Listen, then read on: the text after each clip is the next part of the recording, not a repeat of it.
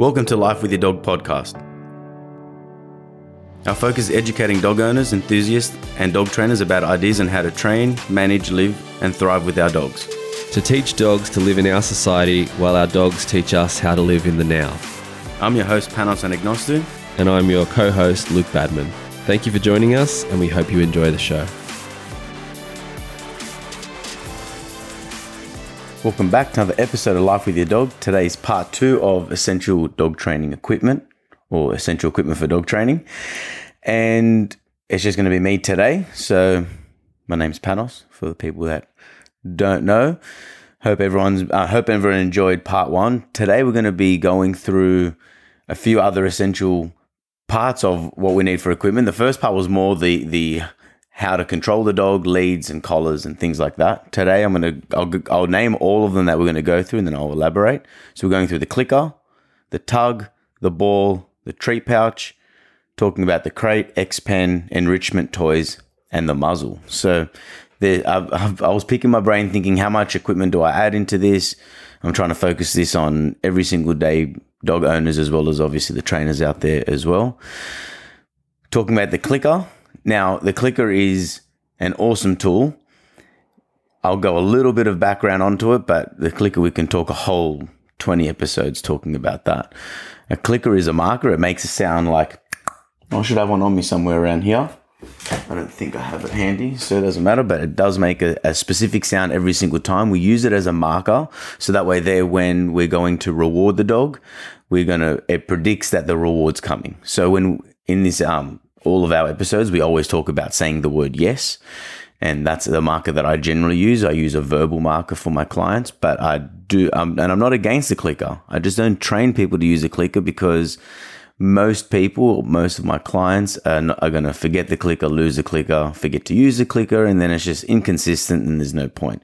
The point of it is to be consistent. So giving that click to the dog predicts or announces food's coming, rather. So you want to load a clicker, just like we load the marker, yes. Listen to episode 4, is it?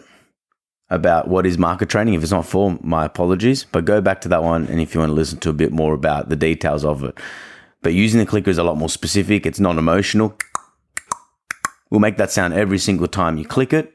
Whether you're frustrated with your dog, whether you're angry, whether you're happy, or whether you're just not in the mood to use your voice. So we're saying the word yes, yes, yes, and saying it inconsistently as a marker to the dog to know that food's coming or the reward is coming can pronounce to the dog that it's a different sound altogether. So it's not creating an actual reflexive emotional response. So when I use the word yes, I always use it in a particular way. Yes, yes. Yes, and it always sounds like that, and I've trained myself to do it even if I'm frustrated with the dog for whatever reason, or if I'm really, really excited, I don't want to go, yes. So that's really important. That's why the clicker is a really handy tool, and it actually is my preferred tool. If I was training a dog professionally or at a high level for something, I would use the clicker personally. I don't with my dogs. On the other hand, even though I do use my dogs professionally, however, I'm not looking for the most intense precision, and I feel that while I'm at work, it will just get in the way as well. So that's just my own reasons for it, or for not using it. However, when I do plan for the next dog, I will be playing around with it. I am probably going to do a little bit with Nookie as well, and just kind of play around and using that clicker. But if you're going to use a clicker, then use it consistently, so that way the dog understands what it is. And on the other hand, you can still use a marker as a whistle, and a lot of trainers do use a whistle for certain commands or to use it as a marker to reward the dog. So again, it's consistent, it sounds the same, and it can project its sound very, very far. So that's the best thing about the whistle as well, is that it can reward at a very big distance. The tug is the next one on the list, and the tug, in the way that I like to use the tug, is to use it as a reward. So certainly your dog will play tug with the ropey tugs that you buy from the pet store, other tug toys, and a little bit of playing around with it and using it as enrichment is one way. But the way that I like to use a tug is to be very, very specific about when I give the marker. So what I do with Nookie is that I say, give the marker tug, and she understands she comes to get the reward, which is in my hands, and we play the game of tug. and the dog really desires doing it. So why waste it by getting him to do nothing for it? Let's get him to work for it. So using that tug is a means of doing that. It's the dogs that have a level of prey drive, and prey drive is all about the dog wanting to either chase and then bite something. So some dogs aren't into the tug, so don't force them to play tug.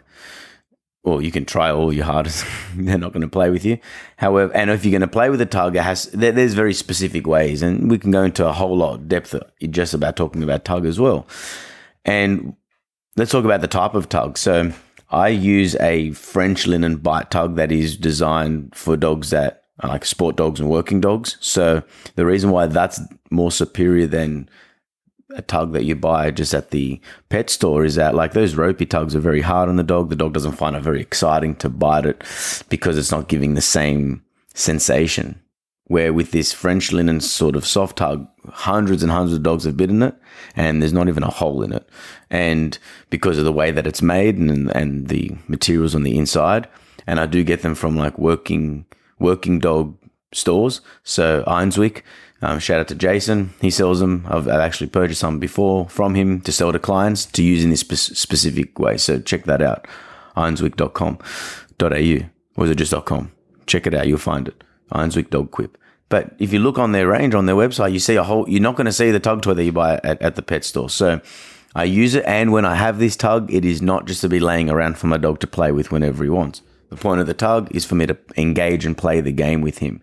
So I have it stored away, and then what I'll do, so my dog, like Nookie, does play tug, and I do train with the tug, but let's just talk about an American Staffy, 1.5 years old, full of energy and loves to play tug. So in those classic sort of scenarios when I'm helping clients with these sort of dogs, is that we want to give them an outlet. We want to give them the chance to play this intense game while in training. So let's just say you use the clicker to reward the dog for tug. So every time you click, the dog knows that he's playing tug. So you put your dog in the down, you walk away, you have the tug in your back pocket where he can't see it, and you click, the dog then goes, holy shit, you're about to reward me. He gets up and he runs towards you, and you produce the tug. We play the game. It would be ideal if you can tell the dog to drop it or to out. And as soon as he lets go, you can either give another command, continue playing the game, whatever you like to do. But when the game's finished, after 3 to 5 minutes or so, we say finished, or we give a cue to say that we're done, and then we put the tug away. And that way there, the dog then learns, I do things to get the tug. And I think that's the best way to play tug. Now, look, of course, you can play tug just for walking in the backyard. The dog has a bit of has a toy in his mouth, and he brings it to you and you play tug. Whatever, man, you can do whatever you like. But if we can harness some of that energy and put it into training, it can really be beneficial. And these sort of using the tug, and then the next one's the ball. When we're using these sort of rewards for our dogs, they are a very highly stimulating event. So throwing the ball and playing tug is very intense. So let's get our dogs to do passive behaviors, sit, stays, down, stays, going, when we ask them to come, like specific commands to get their specific reward in that sort of level. You create a lot of impulse control, good, strong bonding, and also you're fulfilling the dog biologically. The dog wants to do these things, give it to him. And I think that's really important. Also about the tug, what else can I mention, or something else that I want to say? If it comes back to me, it comes back to me.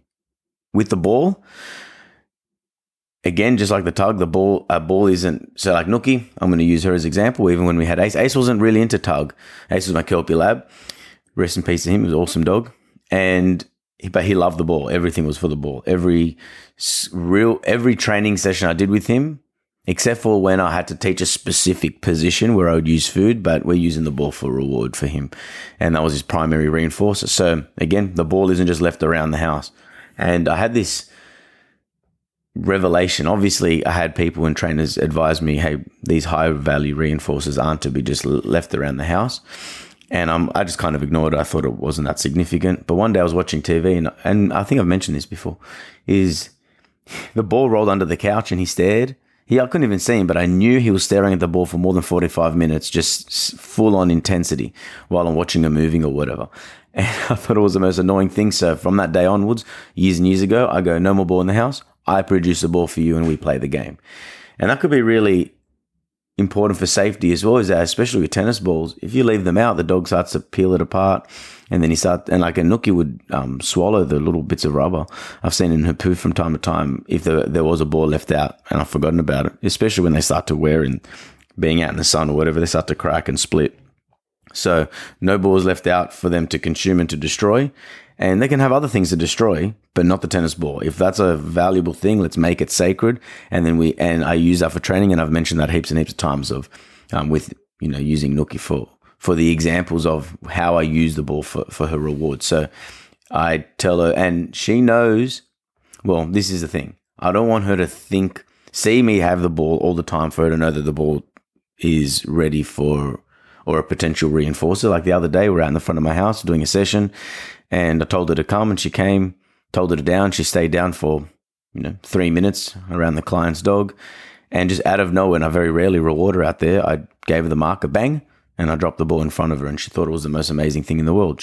So my point is, we want to give a command, and that's what announces the ball may potentially come. I prefer the dog not to see the ball and then think, oh, now we're training. I want the dog to know when. So if we're out in the park, I say come, she goes, that ball may produce. Now, when she's out the front with clients and she holds that downstay, she may think that ball may come. And that's very, very important. So use your ball as a training tool, not just as a thing that your dog does. Just throw it and throw it and throw it, because the dog will run, and you just send him mental. But also, if it's so consistent running constantly, sometimes hip issues can happen and things like that. So make a little bit more. I'm not saying limit your ball throwing if your dog's healthy and fit, but don't make it a neurotic event. Make it a structured event, and you get more out of it. Your dog is truly fulfilled after, that's for sure. A treat pouch. Treat pouch is a 101. You need that thing in training, whether it is to hold your food or to hold your ball and things like that, but usually it's for food. And I gave this example yesterday to a client where one of my other clients refused to use the pouch. And I told her, look, you don't have to have the pouch on you. That's completely up to you. And then we went for a walk. So she had the dog in the left hand on the lead, and she had food in her right hand because she was wearing tights or whatever, and she couldn't put it. Now, she was adamant about how convenient it was to hold the food in her hand the whole time. I'm like, okay. And then she walked up to the door to go open it, and then she used her chicken hand to open the door. So now there's like chicken dropping on the floor, and there's chicken, juice all over the doorknob. And I just hold it like, this isn't realistic. It's better to have your ego bruised by having a treat pouch than your ego bruised by your dog acting like a maniac and not focused on you. Wouldn't it be much better and feel more accomplished if your dog is listening to you? And if you need to use treats in the early stages of training, then have that pouch on you. The food's available. Food comes out of your pouch really easily. It stores the food, so good for hygiene. And yeah, if you are wearing tights or shorts with no pockets or whatever, then, and I don't like treats in pocket anyway. You got to reach into your pocket finder.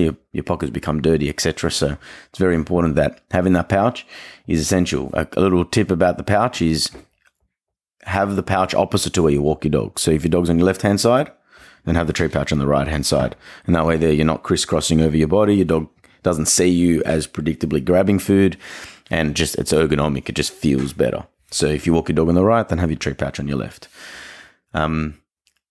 What sort of treat pouch? Get one that if you bend over, the food doesn't fall out. The one that I use, snaps open and closed. I've been trialing out another treat pouch as well. That's like rubber. It's called the trainer's pouch. That's been okay as well. For when I'm at work, I need a big pouch. I use Black Dog treat pouches, but there's not every pouch is perfect, I guess. Maybe if you do have a perfect pouch, let me know so I can start to trial it out. But I do like the snap open and close, and that's why I've been using Black Dog forever. Because if I'm kneeling down, dealing with a dog, I don't want another dog to shove their face into the pouch and eat the food. If I bend over, I don't want food falling out. Keeps it a bit more fresh when I'm not using it, things like that. And if you're just an everyday dog owner that needs to walk your dog up the street and have some treats, you can get one that clip onto the side of your pouch as well. Yeah, Easy Dog is a good one as well. Easy Dog, there's a few different ones, but the smallest one, it clips on, or you have the option of putting the belt on. And I think that can be really handy as well, because not all the time do you want to have a full belt on, but something that clips on. Share around with the family when you're doing training, whatever. Let's talk about the crate. We've done a crate training episode a couple of episodes ago. check that out if you want to know more in depth about the crate. But we'll just talk about types of crates and the material. Use a metal crate.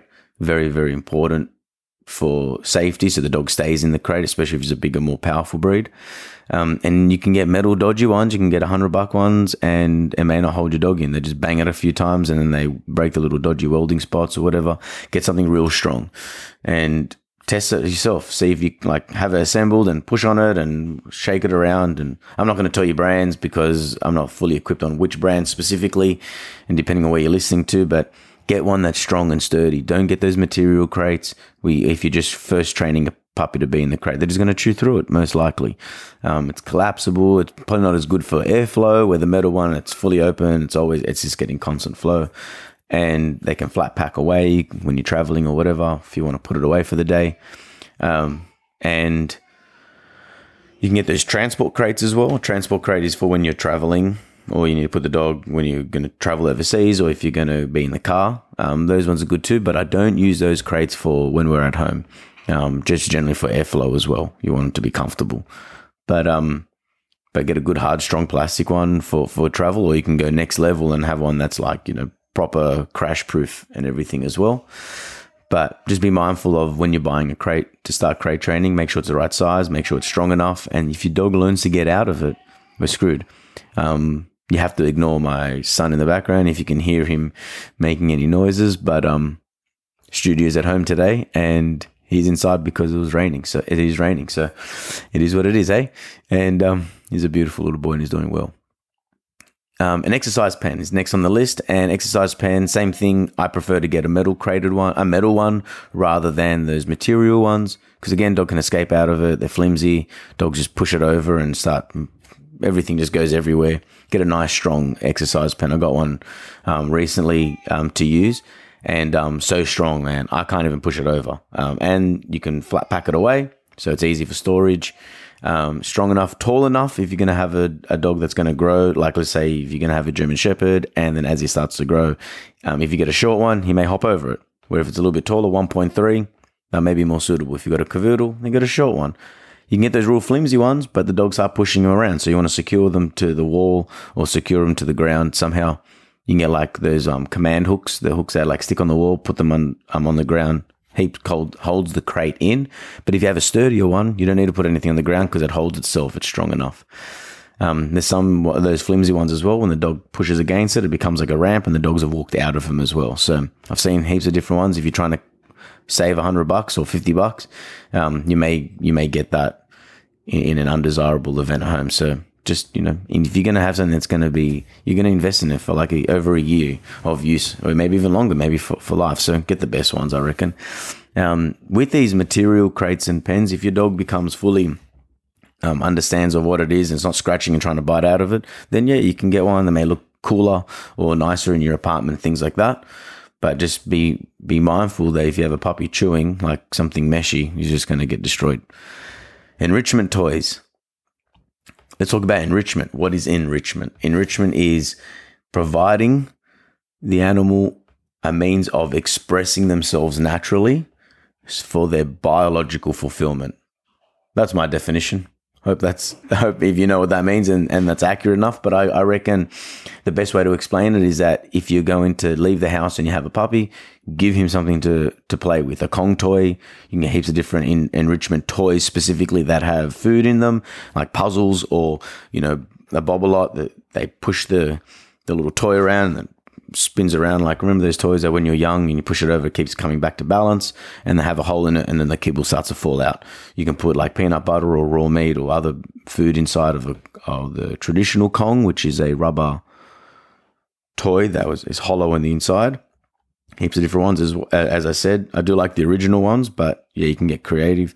And that way your dog has something to do while you're gone for half an hour. Instead of eating its food within 10 seconds, it may take them half an hour for them to eat it. So enrichment toys with that. You can also you can make your own enrichment toys.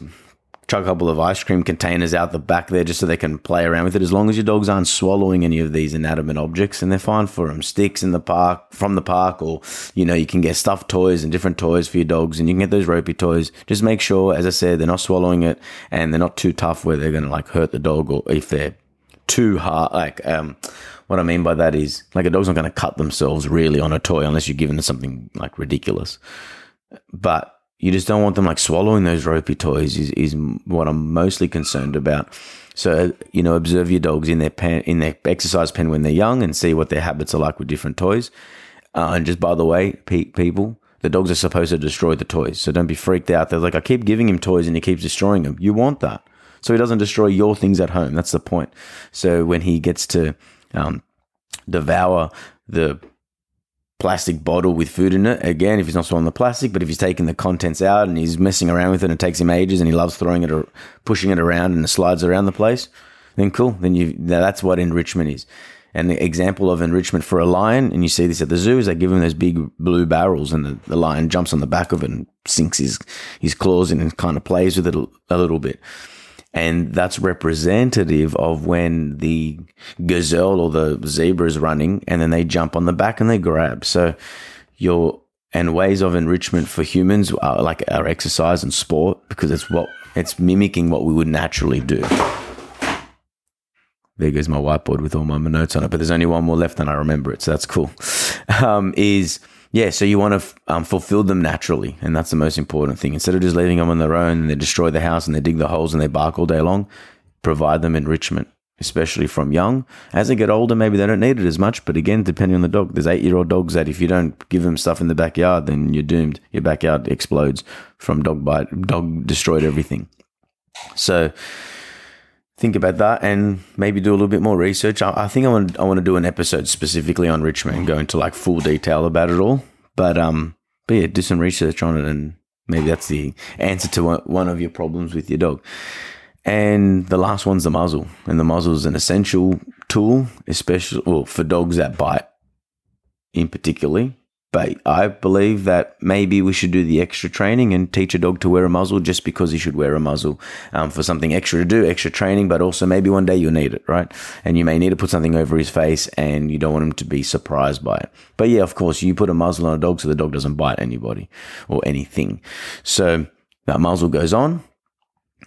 You don't just chuck a muzzle on a dog, please. This is the number one thing I want to talk about. You want to properly muzzle condition an animal, or your dog rather. So you want him to understand that when he sees the muzzle, that he wants to put his face into it because something good comes from it.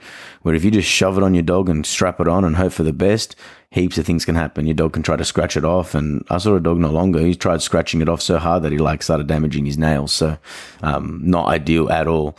They can get very intense about it, especially if they've had success. If you put it on shittily and then your dog then scratches it off and he goes, cool, I can take it off by doing that. Then the harder you tighten it every time, especially if he keeps getting out of it because it's a dodgy brand or you've gotten the wrong size or you haven't put it on properly, is that if they learn to keep getting out of it, they'll try harder and harder and harder, and that's what training's all about. But this is working against you. The dog will then continue rubbing his face on it. Then he's more stressed. And then from that stress means that you've got the muzzle on. Hopefully you're trying to train him. And if he's in that wrong state of mind while you're trying to train him, then you're not really getting anywhere. So, or you may be successful once you whack it on him, and that was great. The second time, good luck. You have to chase him, try to put it on. And if it's a dog that bites, he'll probably bite you. So to muzzle condition, I'm going to go through it very quickly. But basically, you have the muzzle upside down in front of your dog's face. You put food in at the end of it. Your dog puts his nose into it. You give the marker. You reward him. And that way there, he learns that every time he shoves his face into the muzzle, it produces a treat. And then over time, we increase duration of how long his nose has to be inside the muzzle for. And then hopefully get to a point where we put it in front of his face, he puts his face into it, and then he can have it there long enough for me to clip it on the back. And then I would unclip it, reward him, then do that process until he gets to a point where he puts it on. He's like, what are we going to do now? Where's the rest of my food? And then over time, you put it on him and he's like, it's just another thing. It may take a couple of weeks to get a really good condition response before you start to use it for training. So then that's your priority of training in that time. When I was younger, I've been doing Nutris Pooches for like almost the last 9 years now. And even before that, kennels and shelters and stuff, is that I never used the muzzle. I was too egotistical, possibly, or maybe I was very brave. Whatever, stupid is probably a better word for it. And that I would get bitten. I'd get bitten so freaking often. It was stupid. Now, that was a problem in itself, and that was my learning curve in terms of how to approach dogs and how to use dogs. Not that I was getting bitten every week or anything, but a lot of the times it could have been prevented if I used a freaking muzzle. And I've been bitten a couple of years ago. It was like the last time I was a significant bite. I was on my finger and sent me to hospital. Had to take cartilage out of my finger. They removed my fingernail. And then I ended up getting infection in the finger, which could have been really bad. So I was in hospital for like 4 days on antibiotics and after the surgery. And that dog, we knew it was a problem. And I put myself in the firing line and handling the dog maybe too early. Or if he had a muzzle on, he would have attempted to bite me and I wouldn't have had to stop the session. So it was a disaster. It didn't work very well, or it didn't end up very desirable. And according to the training, it wasn't beneficial. So basically, if I had learnt the importance of using a muzzle early on, I would have 100% done so. So from now on, there's dogs that are questionable. I'd rather not get bitten. I got more to lose these days than I was back then, and I don't want to go to hospital again. So the dog taught me a very valuable lesson there on many levels. But that muzzle. So there's a dog that I'm seeing, Cattle Dog Cross. He's a little bit dodgy, and he's good with me. I've handled him on the lead, but I feel he's the dog that gets so super aroused because he would definitely bite a dog. Now I'm seeing him actually maybe tomorrow. Hopefully, we'll see how that goes, or maybe next week. But I'm going to see him soon, and it's been about a month, and every time I've seen him, there has been massive improvement. So, but my point is, if I'm with him and I feel that he's going to lunge and then try to bite my dog, for example, I feel out of frustration he'll redirect and bite me. I just have a feeling. I think he's actually done it to his owner. She was walking down the street, he got super jacked up. The bike went past or a dog went past, and then she's obviously holding the lead.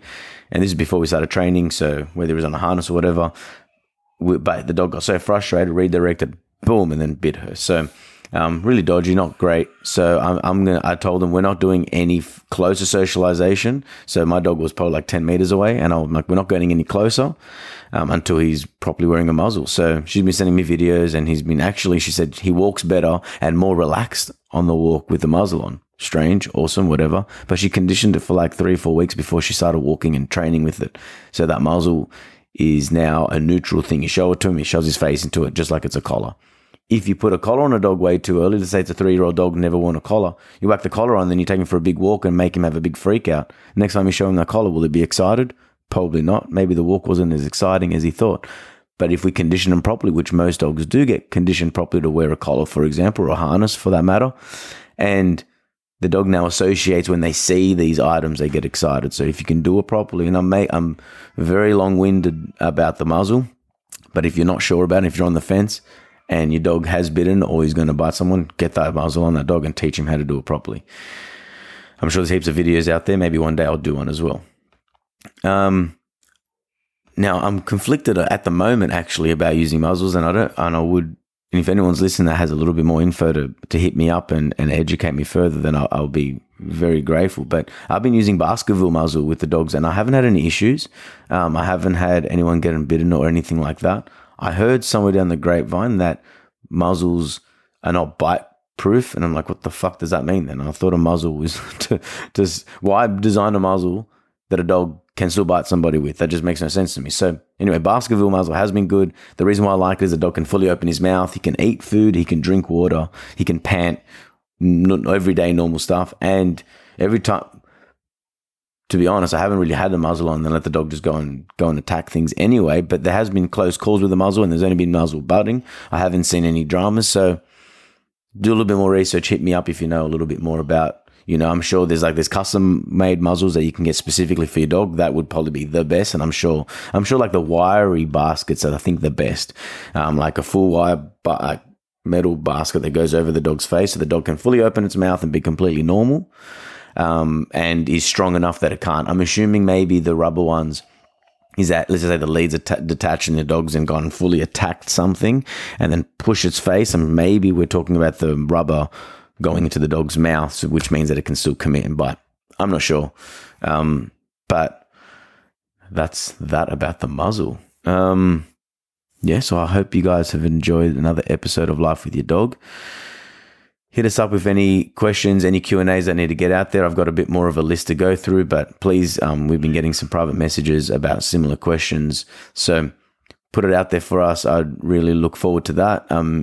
Hit us up a review somewhere, iTunes or Apple Podcasts is what it's called now, on Facebook, whatever. But would love to hear from you guys.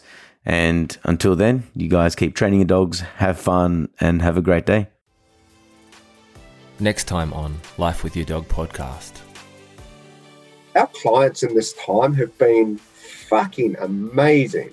Like, they've sent food to us. They've sent like macaroons. They've bought memberships for dogs that haven't been born yet, you know? Yeah, wow. Like, it's like they've continued to pay membership, because we've got, the way that our structure is we have a pay-as-you-go where you just pay on the day, or you can sign up for a membership. And we've got a 12-month membership or a lifetime of your dog membership, right? So they're the sort of three options that we have. People are paying for memberships when they can't train. Like, we haven't trained since March. And I'm like, hey, do you guys want to put this on hold? And they're like, nah, we're good. Like, we'll just keep paying. Like, I'm working. Awesome. Like, it's just... That's a good testament to you guys, man, and where your heart and soul is at. Puts your faith in people, eh? Yeah. And it's really touching. It's very humbling, but it's also a testament to the community that you've built and the work that you've done. You know, that wouldn't just happen like overnight.